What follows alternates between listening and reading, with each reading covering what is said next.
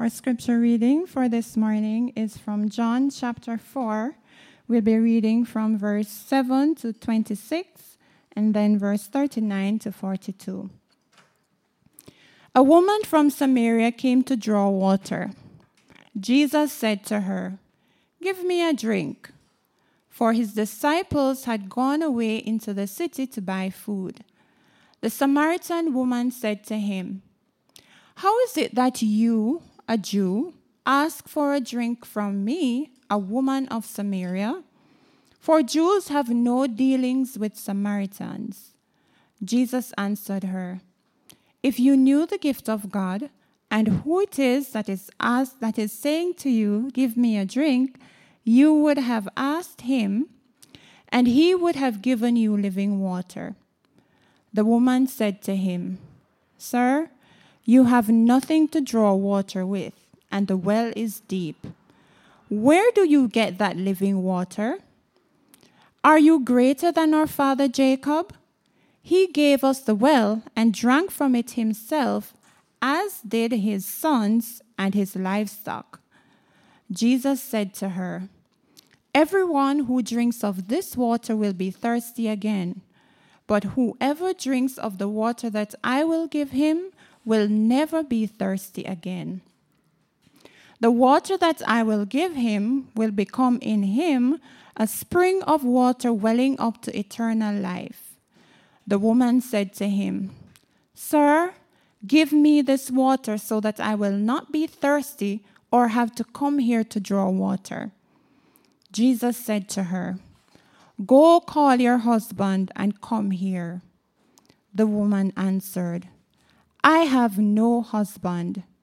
Jesus said to her, "You are right in saying, 'I have no husband,' for you have had 5 husbands, and the one you now have is not your husband.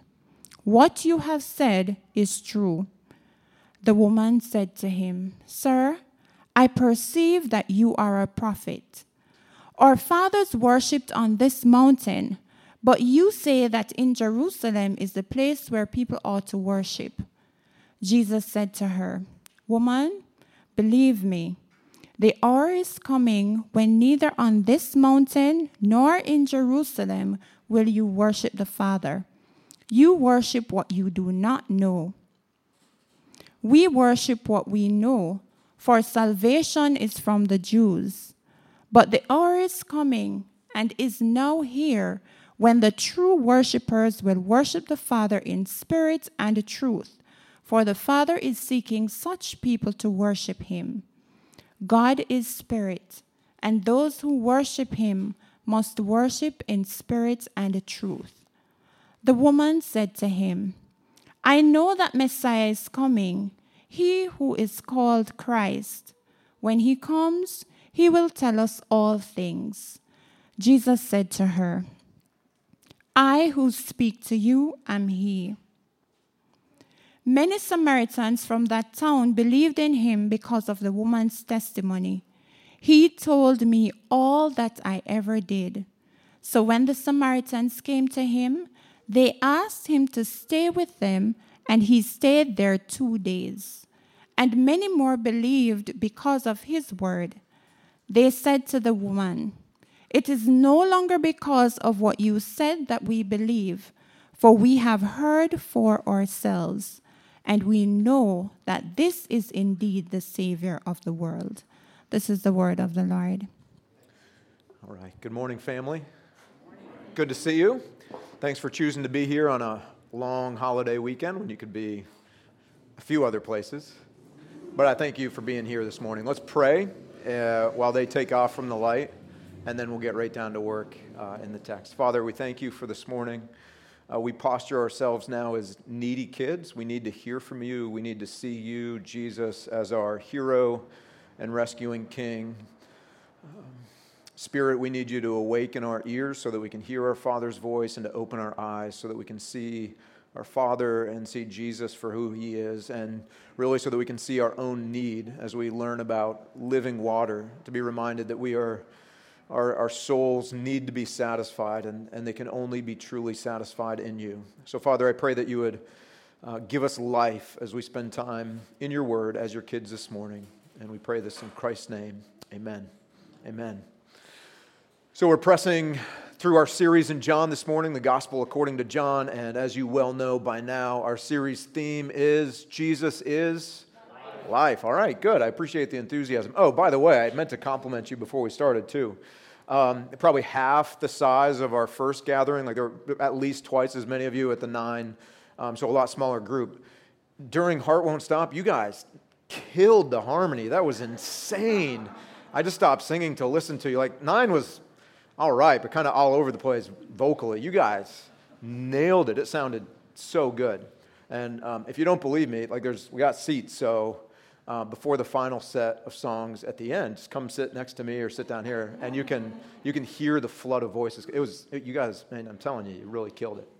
So Jesus is life. Our big idea for this morning that's going to come from our text is this: Jesus purposefully encounters evasive and excluded rebels. Jesus purposefully encounters evasive and excluded rebels.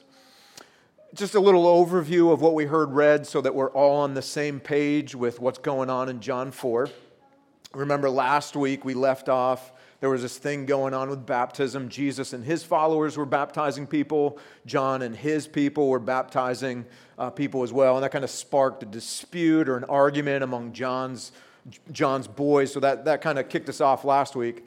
Well, now it feels like, while John doesn't give us a lot of detail, it feels like the dispute's escalating a little bit. The local religious leaders are tracking that these baptisms are taking place. Probably they feel a little bit threatened, that it's kind of threatening their Jewish expression a little bit. And whether it was becoming a distraction or whatever, we just don't know. But Jesus makes the decision to leave the area so that it would just go away, right? Just let things cool down for a little bit.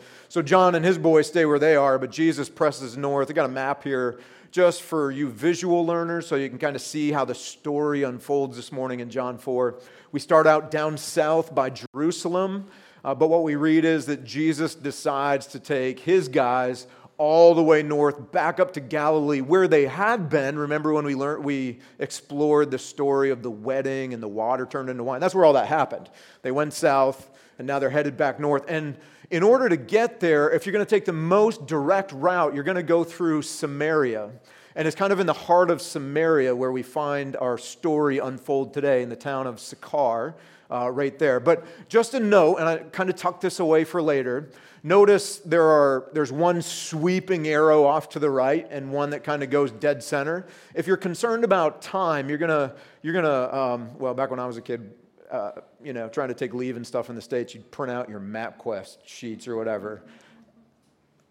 Nobody in here has ever used MapQuest, have you?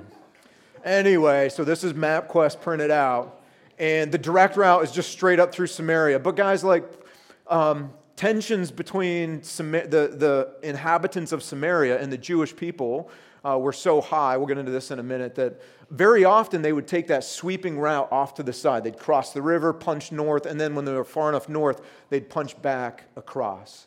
So anyway, Jesus and the gang, they go north, but they take that direct route right through the heart of Samaria, and Jesus is tired, so he remains at a well, Jacob's well in Sychar, while his boys go to town to grab the Chick-fil-A and bring it back, right? They got to get the Jesus chicken, so they bring it back to Jesus. And while he's gone, I'm mocking that, by the way. I don't like Chick-fil-A. And while he's gone, this woman from Samaria comes to the well at a very unusual hour. You would never go at noon in the heat of the day, and you would never go alone as a woman. And so they enter into this really soulful conversation. The disciples come back. There's an awkward moment. She goes into town. She tells everybody what just happened. All the townspeople come back out to Jesus. Meanwhile, Jesus is having a heart-to-heart with his boys who once again are just not tracking what's going on. And then the townspeople arrive, and we kind of get a summary of the story at that point. So that's kind of the big picture of John 4. You've got the map, so in your brain, you kind of know where our story unfolds. And our big idea, Jesus purposefully encounters evasive and excluded rebels. That's our big idea for this morning. And so you're like, John, help me out. I don't really understand the evasive part or the excluded part. What are we talking about? Well, let me show you. this is a story about an excluded person. Right? The woman at the well in Samaria is a story about an excluded person, and we see that in verse 6 and verse 7. In verse 6, we get this key phrase where Jesus is sitting beside a well, and this isn't just a random detail, it's important to the story. It was about the 6th hour. So Jewish reckoning of time started at 6 a.m., because they were more godly, and anything prior to 6 is like, why even put that on the clock? So it just starts at 6, and then the 6th hour is noon. Okay, so it's lunchtime, it's noon. Verse 7, a woman from Samaria. We're going to stop right there. Like those words are written in that way by John to let us know this is a story about an excluded person who is so far removed from community and people who care for her. Like normal everyday life for everybody else is happening here, and she's way over there off in the distance. You can barely see her for a couple reasons. First of all, and don't be offended at this, but culturally, the way he starts out, she's a woman, right? A woman. So culturally in those days, for Jewish persons, so Jesus is a rabbi, right? So for a good, upstanding rabbi, he would never be seen in public with a woman. He would not have a one-on-one conversation with a woman for a lot of reasons, but for one of those reasons just being to avoid the perception that something was amiss or that there was a relationship that was inappropriate. So this was a hard and fast rule that was a big deal. So she's a woman. She's a woman. But she's not just a woman. She's a woman from Samaria. And if she wasn't already excluded enough just for being a woman in that day and age, now she's really excluded because she's a Samaritan woman. So just so you know, guys, the tensions were so high between Jewish people and Samaritans. They were racial tensions, they were religious tensions, they were political tensions. Like if there was a tension that could be, they even argued about COVID like 2,000 years ago, like different positions on the vaccine. Like every possible way you could have a tension, there was a tension. It sounds crazy, but just like there were rules for Jewish rabbis and Jewish men as to how they could relate with women in public. In fact, the rules were so strict that normally a rabbi would not even be seen in public with anyone other than his wife. So a daughter or a sister, you're not going to Starbucks with your daughter. You're not going to take your sister out for lunch, like your wife only. But now, because she's a Samaritan, I know this will sound a little crazy, but like there was no contact between the two people groups. So one of the laws actually stated, like this was written into legal code, guys, that Samaritan women menstruated from birth, which put them in this kind of ceremonially religious, unclean category from cradle to grave. And what that accomplished was to codify law so that a Jewish man could not ever have any interaction with a Samaritan woman. Okay, so John is signaling excluded person here in every possible way.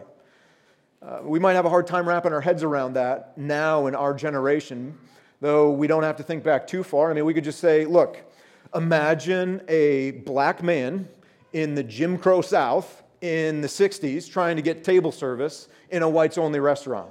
Okay? That's the same kind of tool that John is using in a literary way to say, this is an impossible scenario with no good outcome. She's thoroughly excluded.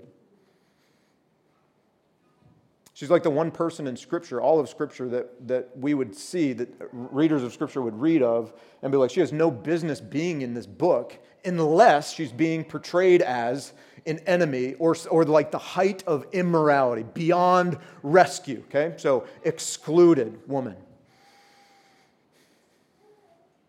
What about the evasive piece? Well, we read that she was coming to the well at noon. First of all, you'd never go to the well at noon because Okinawa, right? Like, you love to run, right? How many of you runners who actually like running, I like running, how many of you actually love running at noon and run at noon? Like, you do your 7, 8, 9, 10 miles at noon in Okinawa. No one. Like, nobody, unless, like, they're either in counseling or they need to be referred to a... You don't run at noon. It's not safe physically, though it is fun. I do like running at noon. You don't go to the well at noon because you got to carry your jars, you got to fill them with water, and then you got to hump them back to town. Like you're not doing that at noon. So the ladies would go as a group in the morning while the day was still cool, or maybe in the evening. So we know she's not only excluded, we know she's evasive. She's evading community. So in other words, her exclusion has so formed her psyche. It's formed who she is, how she thinks, how she acts, and what we're going to see in conversation, it even shapes the way that she interacts with Jesus. But she goes to the well at noon precisely because she's avoiding people. She's staying away from people. The people want her to stay away, but she's at the point in life now where she's so excluded, it's so impacted her soul that she also wants to stay away. She is an evasive person. But guys, the good news of the gospel is that Jesus purposefully encounters excluded and evading or evasive rebels. Check this out, verse 7. She comes to draw water, and Jesus says to her, hey, could you give me a drink? Because his disciples had gone into the city to buy food. And now notice, we're going to watch this woman evade, and stiff-arm Jesus all the way through this conversation. 6 different ways. Here she goes. The Samaritan woman said to him, how is it that you, a Jew, ask for a drink from me, a woman of Samaria? For Jews have no dealings with Samaritans. They could travel through Samaria, but they were not supposed to have any human contact. I mean, the Samaritans had their own water fountains and restrooms, and the Jews had their own water fountains and restrooms. That's the extent of what's going on, right? It's not new. That is the height of this racial tension that was going on even then. So Emma and I were thinking this week about some examples. I mean, what would it look like for a group of people to be so excluded? And she was up to speed. I was not, but she'd watched The Greatest Showman a couple years ago. And so she invited me to watch The Greatest Showman with her. And so, it's the story of Barnum and the circus and all of that. And there's a key character. I'm sorry, it's kind of hard to see, but she's dead center in the purple dress. I believe her name is Letty Luntz, I think. Let's go with Letty.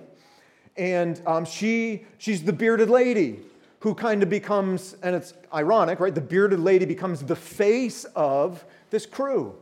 And they are known as nothing but a freak show. Why? Because they are a collection of excluded people who are mocked and ridiculed by normal, everyday people. They're thoroughly excluded. And in the song that she kind of stars in, the opening lines go like this: I'm not a stranger to the dark. Hide away, they say, because we don't want to see your broken parts. I've learned to be ashamed of all my scars. Run away, they say. No one will love you as you are. Guys, those were her words for her song, but and it's in a movie, but listen, those were the words. If the Samaritan woman sang any songs, she was singing songs like that. That's what John wants us to feel. She's so far excluded. She's so far gone. She's so unloved. She's so messed up. There's no hope for her. And so that's what she says to Jesus. She doesn't know who he is yet, just a Jewish man.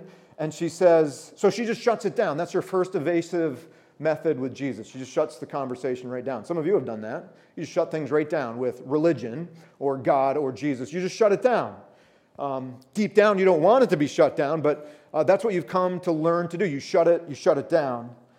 And Jesus presses through this first evasion, and he just looks at her and says, look, lady, if you knew the gift of God and who it is that is saying to you, give me a drink, you would have asked him, and he would have given you. Now, this will be important later on. Notice the tenses there. He's saying you would have asked, and if you had known, you would have asked, and what? He would have given you, but she wasn't asking.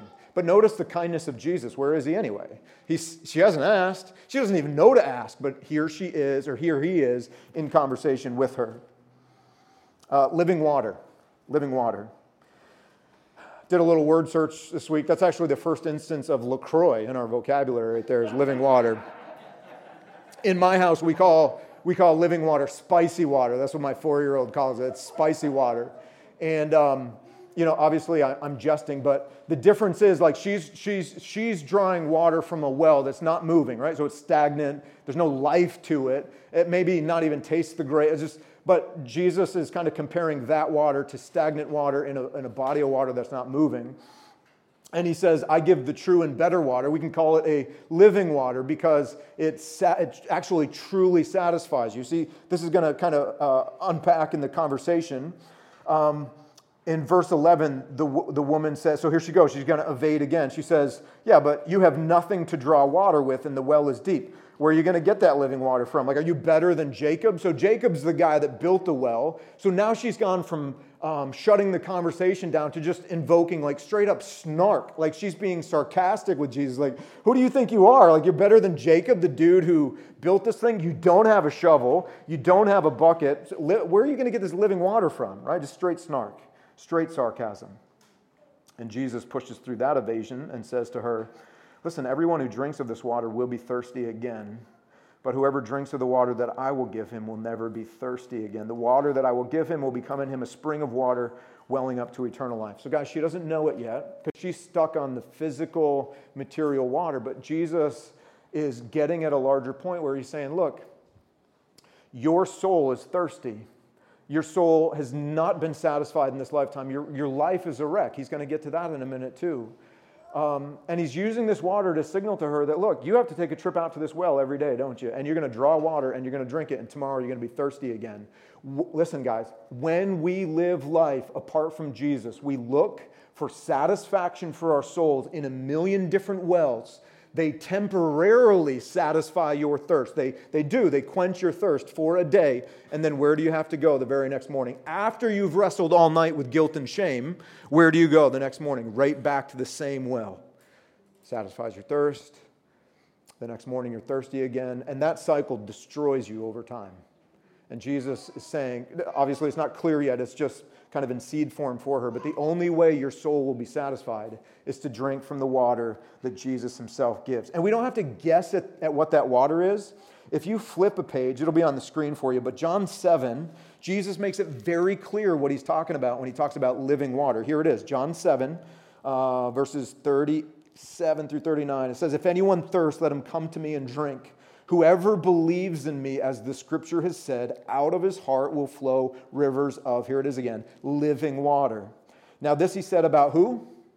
Spirit. Like the Spirit, the third member of the Trinity, God the Holy Spirit, is the living water that Jesus is talking about. And he says, whom those who believed in him were to receive. So if you have believed in Jesus, the living water that he's talking about that satisfies your soul is the presence of the Spirit with you. Apart from the Spirit, your soul will never know satisfaction in this lifetime. So the living water is the Spirit. The woman evades again, verse 15. This is maybe cynicism now, maybe still sarcasm, some snark. She says she's just playing along because she doesn't believe him. Verse 15, she says, all right, give me some. But she just told him you have no ability to get water. You don't have any water. But now she's like, oh, yeah, all right, that sounds good. Give me some living water. Like, this isn't straight up New York, New Jersey right now. She's just like saying what she's thinking, but she doesn't mean it, right? I don't want to be thirsty. I don't want to have to come here at noon every day to draw water. So you have living water? Give me some. I'll take a swig. But I think she's just really mocking him at this point. So Jesus does what he always does as our rescuing king. He pushes through another attempt at our evasive work. He pushes through another layer of her disbelief. And he gets, while she's trying to stiff arm and pushing him away, he sidesteps the stiff arm and takes one step closer to her heart. Because now he leaves water behind, and he's going to talk about her husband. He says, hey, listen, I want you to, why don't you go get your husband, tell him to come here. We'll talk about living water together. Well, she evades again. The woman answered and says, I don't have a husband. So now her evasive technique, we're very familiar with this technique. You could call this story time, or what I prefer is like social media filtering. What she's doing is portraying her life with all the filters she can use to make it look and sound better than it actually is. I don't have a husband. Not really. Jesus says, you've had 5, and you're living with a dude right now, and he's not. You're just shacking up now. So 6, 5.5-ish. That's not true. And guys, let me just point this out, okay? Because too often we come away from the story like, man, she's jacked up. Like, just she's loose and just getting around. And while that may be true, let me just explain one thing. In that day and age, every single divorce law that was on the books was written to favor the man. we know from Scripture, and the Jewish people knew it, the Samaritan people knew it, God hates divorce. God allows divorce, he says, because of the hardness of our heart. So there are some of you in this room who have been divorced, and there are legitimate reasons because of the hardness of our hearts or your spouse's heart for divorce to occur. But in that day and age, to protect against it, they wrote all the laws in favor of the dude. So you burn the toast, you don't do the laundry, whatever it is, you don't satisfy your husband. There were moral grounds upon which you could get divorced and it wasn't sinful. There was no out for that really for the woman. So guys, we have to be really careful. Does she bear responsibility? Probably the way the story is being told, yes. We always have some culpability in our rebellion, right? Or a lot of culpability. But there's another layer to this. If she's been divorced that many times, undoubtedly some of those men have taken advantage of her and wounded her profoundly. So it's not just that she's a rebelling person. She's a deeply wounded person who's been scarred by other rebels who have not loved God or loved her. She's hurt. She's hurting. And so this conversation just got really personal. She's holding back the tear. She's probably responding a little bit of fight or flight, so probably anger right now. And so she evades again. The woman says to him, verse 19, look at what she does. This is definitely an evasive maneuver. Oh, I perceive you're a prophet, right? Like, okay, you just, like, what? Okay, there's something special about you. You somehow know that I've had, you know all these details about my life. So what she's doing is she's shifting the focus off of herself and onto Jesus. Notice what she did? It's not about her right now. Oh, you must be a prophet. So tell me if you're a prophet. And now what does she do? This doesn't fit at all. We're talking about living water and her marriages and divorces and abuses and her wounds. And she now wants to talk about where the temple should be built and where people should worship God. Where does that even come from? Good thing we don't do stuff like that. We find all kinds of stuff to argue about. Like we build all these walls, all these fences. As long as the conversation doesn't penetrate my heart, as long as it doesn't expose my rebellion, as long as I'm not in an uncomfortable place where my wounds are being exposed, right? So that's what she's doing. So I see you're a prophet. So you're a Jewish prophet. So you know there's a debate. Jews believe the temple should be in Jerusalem. Samaritans believe the temple should be in Samaria. The Jews had all of their proof texts from the Pentateuch and the prophets and the historical books. For the record, Samaritans rejected all of those scriptures except for the Pentateuch. They only rolled with the first 5 scrolls, okay? And so they made a case for Samaria. But notice what Jesus does here. He doesn't get sucked into that argument. He says, no, listen, there's a time coming, and it's actually here now. I'm ushering it in, where the location of worship's not going to matter anymore. Not going to matter. What matters is, and what my Father's looking for, is he's looking for worshipers who will worship in spirit and truth. What does that mean? Well, we only have to flash back a couple weeks for the spirit part, right? We learned that we were dead and we cannot worship the Father unless the Spirit brings us to life, right? So he's looking for those who have been born again by the Spirit, who worship him from sincerity of heart with the Spirit present, and truth being Jesus. This was last week. We're living the Truman Show. Jesus descends to give us the truth and exposes the dome of our rebellion, if you will. And now we worship the Father according to the truth that Jesus has brought us. We see ourselves for who we are. We see the Father for who he is. So Jesus addresses her worship question, but he's not bogged down into the debate. He says it's going to change, and I'm the one that's going to change it. But look, he still presses back. And then look at this, a little more evasion from the woman. She tries one more time. We can call this one stalling, or I'll get with it tomorrow. Like, I'll deal with this tomorrow. Look at what she says, verse 25. The woman said to him, I know that the Messiah is coming, he who is called the Christ, and when he comes, he's going to tell us all things. Like, he'll settle all this. He'll deal with, like, I don't know about the temple answer you just gave me. Like, when the Messiah comes, he'll settle the debate. So, nice chat. I'm going home. And when the Messiah comes, he'll settle all the disputes that we have, right? Nice to meet you. I'm glad I will never see you again, is basically what's going on. And what does Jesus say? I who speak to you am he. He looks her in the eye and says, you can't wait till tomorrow. We're not stalling. I'm your rescuing king. and I'm here for your good and for your rescue. I'm here to give you the living water you've never asked for. We're not going to wait till tomorrow. We're going to deal with this today. And Jesus is communicating this in all tenderness and kindness.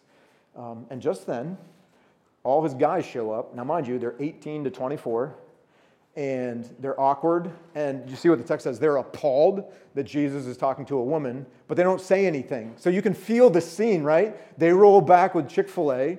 They roll up on Jesus, and he's talking to a woman, and they're just staring. That's all they do. Awkward, 18. I remember that life stage. I think I'm still in that life stage, right? You want to say something, but you don't. They just stare, and in that awkward silence, what does she do? She's like, I'm out of here. I'm definitely out of here now. And so she leaves, but she drops her water jar, which is going to become hugely symbolic for us, guys. Why? Because Jesus has just finished telling her, if you drink the water that I give you, you're never going to be thirsty again. It's just a beautiful piece of the story where symbolically that jar is no longer going to be needed. We'll come back to that in a little bit. So the woman leaves. She runs back into town. And what does John say that she does? She, let's see, we're in verse 28. So the woman left her water jar, went away into town, and said to the people, yo, come see a man who told me all that I ever did. Can this be the Christ? Now, why is she asking if this man who told her everything she did could be the Christ? Why is she asking that? Because listen, guys, there have been plenty of men in her life who have told her everything she had done wrong. She had 5 previous men who no doubt told her not just the stuff that she had done was wrong, but told her she was wrong. You're broken. You're irreparably broken. I wish I had never married you. You're the problem. I just need a better wife, right? She's had a ton of men in her life throw all of her garbage in her face and beat her down. For the first time in her life, she has experienced a man who knows everything about her and has told her all of these things. But whereas other men, other people in the past have told her everything about her for her harm, Jesus has invoked her past for her healing. Where other people have invoked her past to crush her, Jesus has invoked her past to show her kindness. Where other people have invoked her past to reject her and exclude her, Jesus has invoked her past to rescue and redeem and include her. That's why she knows and feels and believes this is somebody radically different. This has got to be the Christ. She tells him her story. And what happens after she tells her story? People swarm out of the town to see this one, right? So what's going on there, guys? Her story is a bridge that a bunch of unbelieving people can walk over to have their own encounter with Jesus. Guys, this is significant for us. Your Jesus story, which we talked about a couple weeks ago, is absolutely sacred and absolutely essential, and it must be told. Remember a couple weeks ago we talked about the rehearsing of our story personally is good for me, but the retelling of my story is good for you. So she's retelling her story. It's good for them. It serves as a bridge where these people who don't know Jesus and don't have their own personal encounter can actually meet him, the one who gives living water. And check this out. Notice what happens. Verse 39. I love this. Many Samaritans from that town believed in him. Why? Why? The woman's story. And John kind of gives us the woman's story title, if you will. Her story's titled, He Told Me All That I Ever Did. That's personal to her. What's your story? What's your Jesus story? Guys, do you know why you're in Okinawa? Not because the Monitor sent you here. Not because the Detailer sent you here. Not because the Marine Corps needs you here. They don't. Not because the Air Force needs you here. They don't. None of us are really needed here. Right? We're all just playing this game. You got orders. Here you are. You're doing your job. You wish you were somewhere else. You're not. Here you are. You're in Okinawa. You hate it.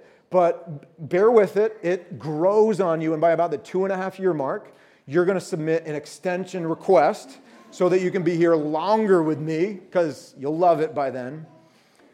But do you know why you're in Okinawa from a gospel perspective, guys? It's not funny. It's true. It's true. Guys, do you know why you're in Okinawa from a gospel reason?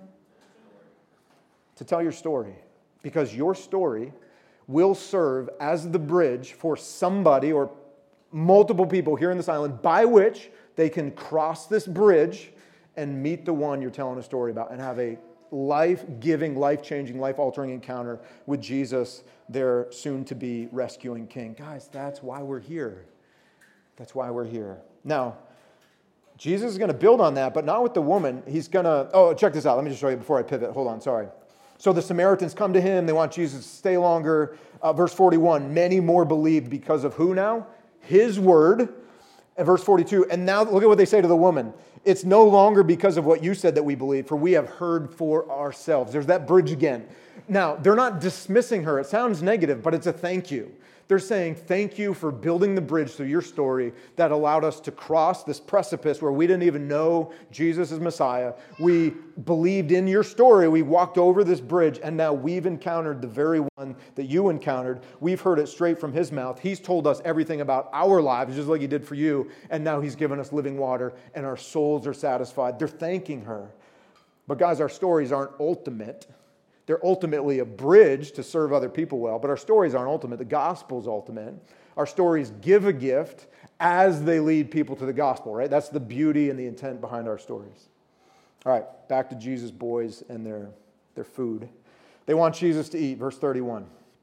Jesus, in the same way he's used water symbolically to give life to this woman, he's about to use food symbolically to teach his boys a lesson. They want him to eat. Jesus is like, nah, I'm good. So now they get caught up in an argument like, oh, somebody must have fed Jesus. Why is he letting other people feed him? Like, I thought that's why we're his followers. What's going on? And so Jesus looks at them and says, listen, my food is to do the will of him who sent me and to accomplish his work. Jesus says, I'm here to do my Father's work. You're here in Okinawa to do the Father's work. Verse 35, hey guys, don't you say, right? You talk about the harvest. You got 4 months to go, then comes the harvest. Look, listen, I tell you this. Your harvest is here already, verse 35. I want you to lift up your eyes and see that the fields are white for harvest. Now, you've got to imagine, because there's two scenes unfolding. You got Jesus and his boys over here by the well, and you have the Samaritan woman leading all of these people back from the town, back to Jesus. So they're getting closer. Jesus is teaching this little lesson about how they're so caught up in food, but they actually should be caught up in doing the will of the Father. Like, this should be priority one. God will take care of the food piece. You serve God by serving people. And Jesus says, I want you to look up. It's harvest season. It wasn't quite harvest season yet, so I'm sure they're like, what is he talking about? And as they lift their eyes, here are all the townspeople walking out of Sychar back over to Jesus. And Jesus, invoking this harvest imagery, is like, look, in a harvest, some people have sown seeds and some people harvest the crop. You guys were in town getting food while I was sowing the seed. You're back now. Look at the harvest that's coming. You're going to play an equally important role, and you're going to harvest, if you will. You're going to relationally engage with these people as they come out to me. Guys, that's, again, the beauty of life here in Okinawa. There have been so many gospel seeds sown into the hearts and lives of other people who have not yet crossed the bridge. So some of the work of the harvest has already been done. And now the Father brings you here, and you will have the privilege to roll in behind another Christian who has lived to love God and love people, and the Father's going to give you the gift of loving and leading those people the rest of the way across the bridge so that they too can have a life-changing encounter with Jesus. Now, we can't do exactly what Jesus did with his guys. You can lift up your eyes all you want, but you're going to be staring at this pallet wall or a gray wall or a parking lot. But I would invite you, if you just close your eyes and imagine where you live or where you work, Jesus would be having the same conversation with us right now. That is the harvest in which he has placed you. You got orders to Okinawa for the good of the people in your workspaces and in your neighborhood. That's why we're here, guys. It's a privilege, just like Jesus was explaining to his followers. Okay, we got to start wrapping this up. So that's John chapter 4, the woman of Samaria at the well with Jesus. Let's wrap it up this way. What are you binge watching on Netflix right now that you feel safe admitting in church? And if you don't, why are you binge watching it? I'm just kidding. I know you're binge watching Outer Banks, right? You're binge watching Ted Lasso. Anybody else? You don't want to admit in public. It's all right. Here's the danger with any narrative in Scripture. Here's the danger. We read it, and we're like, oh, it's a good story. Like, I wonder if that's part of a series. Like, maybe we can binge watch some of these things. But we treat it like a show, and we stay at arm's length. We stay in a safe place because we can. Or maybe you treat it more like, because unfortunately, we're in Hallmark pre-Christmas, Christmas series time now because it's October. And so you approach it like it's this Hallmark movie, and you're like, oh, that's so sweet. Oh, like, look at this broken woman. Like she's so far from God. I'm so glad I'm not that far from God. That's crazy. But look how nice God is. Like, he sent Jesus, he covered all that ground, he went to the excluded person. I can't believe the way that she evaded him after he came. Like, unbelievable. But that's the gospel, and she made it into the family. What a beautiful story. We should watch that again. Guys, we do that with the Bible all the time. But it's not a show to be binge watched. It's a mirror to be held up in front of my face. And if we will hold that mirror up, we will see our place in the story. It becomes crystal clear. Jesus is always the hero. And if there's a hero in the story, the point is that that hero points to Jesus, and Jesus is always the truer and better version of that hero. So we cannot insert ourselves as hero into any of these stories. So we hold the mirror up, and whose reflection is looking us back in the face? Well, it's Letty, the bearded lady, the woman at the well in Samaria. And family, you are the bearded lady. I am the bearded lady. You are the woman at the well. I am the woman at the well. I am the excluded person. I am the person who has evaded Jesus for most of my life. Why am I excluded? I'm excluded because of my rebellion. That's what Paul says in Ephesians, right? There is a dividing wall of hostility. My rebellion has put me far away from the Father. I'm so excluded, I can't get my way back. I am the excluded one. But I'm not just excluded, I'm also the evading one. In all the ways that she evaded, she didn't ask for a drink. She invoked sarcasm and snark and cynicism. She shut it down. She shifted the focus. She stalled for tomorrow. Let me ask a question. Jesus said to her, if you knew the gift of God and who it is that is saying to you, give me a drink, you would have asked him and he would have given you living water. Guys, the reality is most of us in this room, unlike the Samaritan woman, do already know who Jesus is. And most of us in this room, unlike the Samaritan woman, already know the beauty of the gift that he gives. We know that the Spirit actually does satisfy. Now let me ask this. How many times this week did we actually ask Jesus to satisfy our souls versus going out to find satisfaction for my soul myself? I opened my journal halfway through the week. I had a very weighty personal thing happen, I think last Sunday morning, just in my family. And so I had journaled about that and just how it was impacting me. But then I flipped to Monday, blank page. I flipped to Tuesday, blank page. I flipped to Wednesday, blank page. And so now I'm on Thursday. And I know if my pages are blank, I've not asked the Father for life. Why? And how can I think I'm anybody but the Samaritan woman, guys? Guys, we're the Samaritan woman. Back to the lyrics from that song, just to kind of close Letty's song. We know that Jesus purposefully encountered us. Look at what she's saying. I'm not a stranger to the dark. Neither are we. But you know what? Neither is Jesus. Because in his purposeful encounter of us, he runs into the dark to bring you into the light. Bring it back up. We're told, hide away. We don't want to see your broken parts. We have learned, whether you are religious or irreligious, to live that way.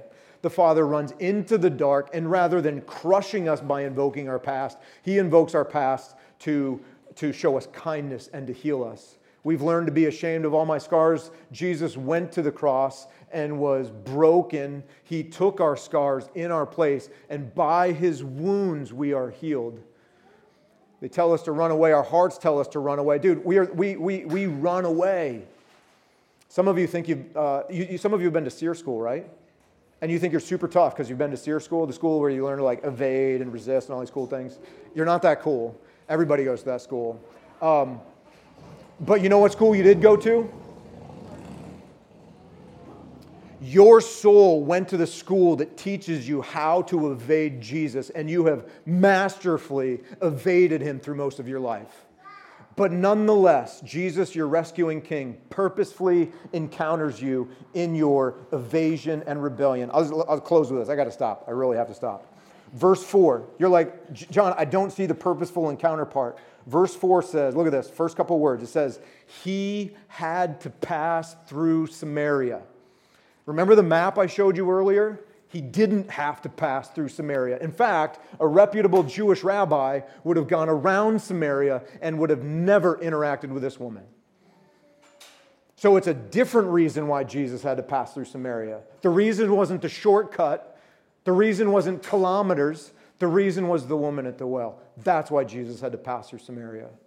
Guys, we are the woman at the well. And in the same love that compelled Jesus to go through Samaria, compelled Jesus to go to the cross on your behalf.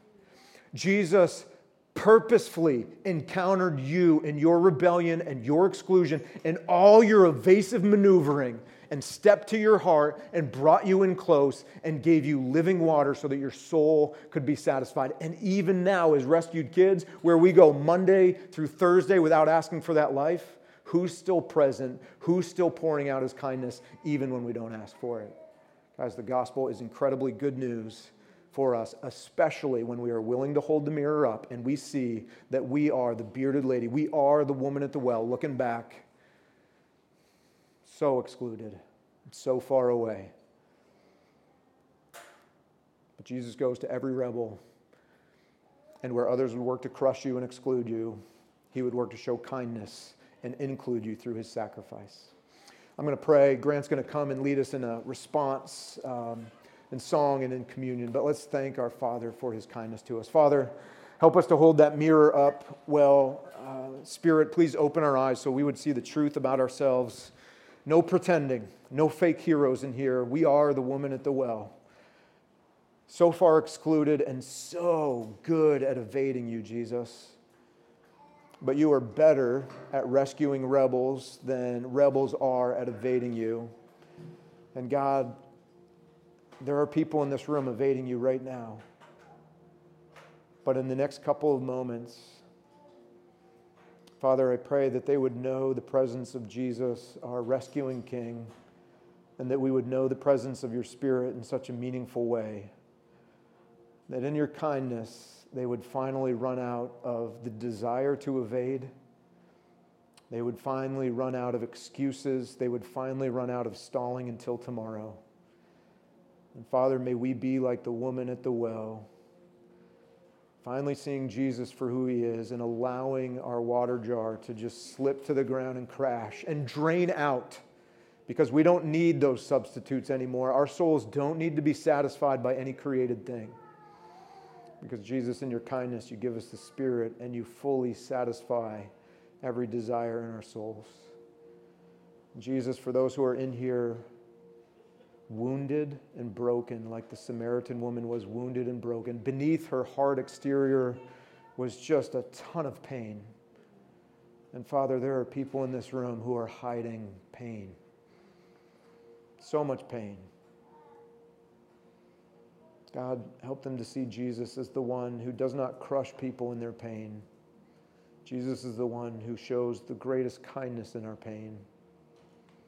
And may today be the beginning of the rest of their lives where they begin drinking this living water.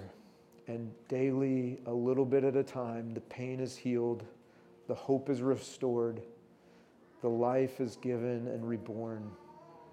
Father, there are people in this room who need your gentle, kind touch.